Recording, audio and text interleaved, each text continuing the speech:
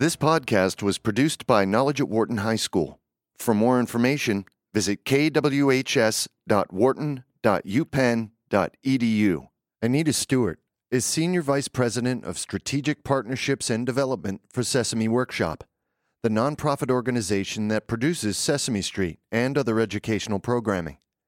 Knowledge at Wharton High School caught up with Stewart during the recent Child and Youth Finance International Summit in Amsterdam to talk about her money-related role among the Muppets. Anita, thank you for joining us today. So describe your role at Sesame Workshop. So Sesame Workshop is a not-for-profit, basically producing children's programming, educational programming. And we have three different revenue streams. One is what a lot of people know, which is our licensing. The other is our content distribution. And the third is what I do, which is really getting funding from corporations, private foundations, and government to do our programming around the world, whether it's a TV program or a podcast or an outreach program. So describe your licensing a little bit more so we understand it better.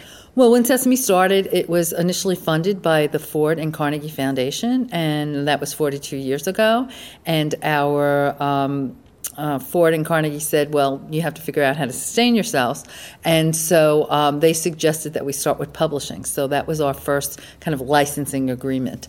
But we also have major licensing agreements with Hasbro, with apparel. It's all of the toys and products that you see in the stores. And all that money then goes back to Sesame Workshop to produce programming and all the things that we do around the world.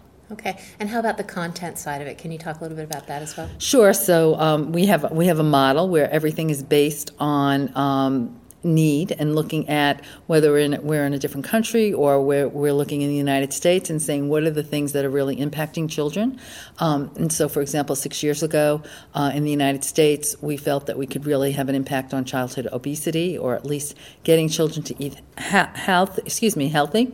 And so we worked with our researchers and then our production people to develop a whole programming around healthy habits.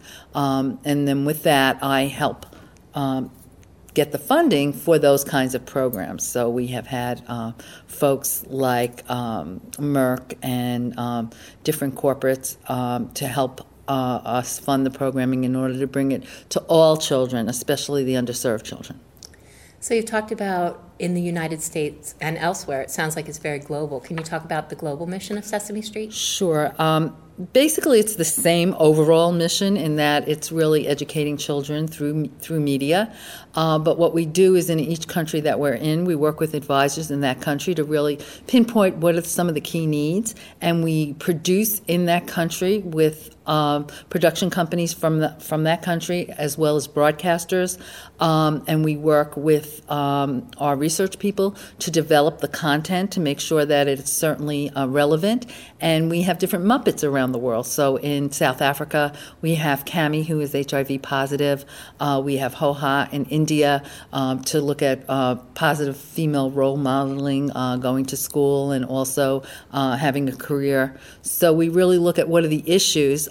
We always look at the whole child. So we always talk about the cognitive skills, the social, emotional, and the health. But then in each country, really hone in on what are some of the key aspects that we can bring to light. And the name of the show also differs in each country. So in South Africa, it's Takalani Sesame. In Mexico and Spanish-speaking Latin America, it's Plaza Sesamo. In Bangladesh, it's Sesampur. So we're in 30 countries. We're in 150 countries, but 30 of which we have what we call these co-productions, where they have various different names. Okay. Tell us a little bit about your career path to Sesame Street. How did you get here? So I feel as if I've come full circle. I got my degree in education and sociology and my master's in sociology, and I taught school, second and fifth grade when I first got out of school, and then I decided I wanted to try something a little different, and I went into the advertising marketing business, working both on the agency and client side. After I did that, I was approached by PBS, which is the public broadcasting system in the U.S., and they said, you understand corporates. And you kind of understand us because in my career I've worked with PBS doing programs with some of the companies that I was working with.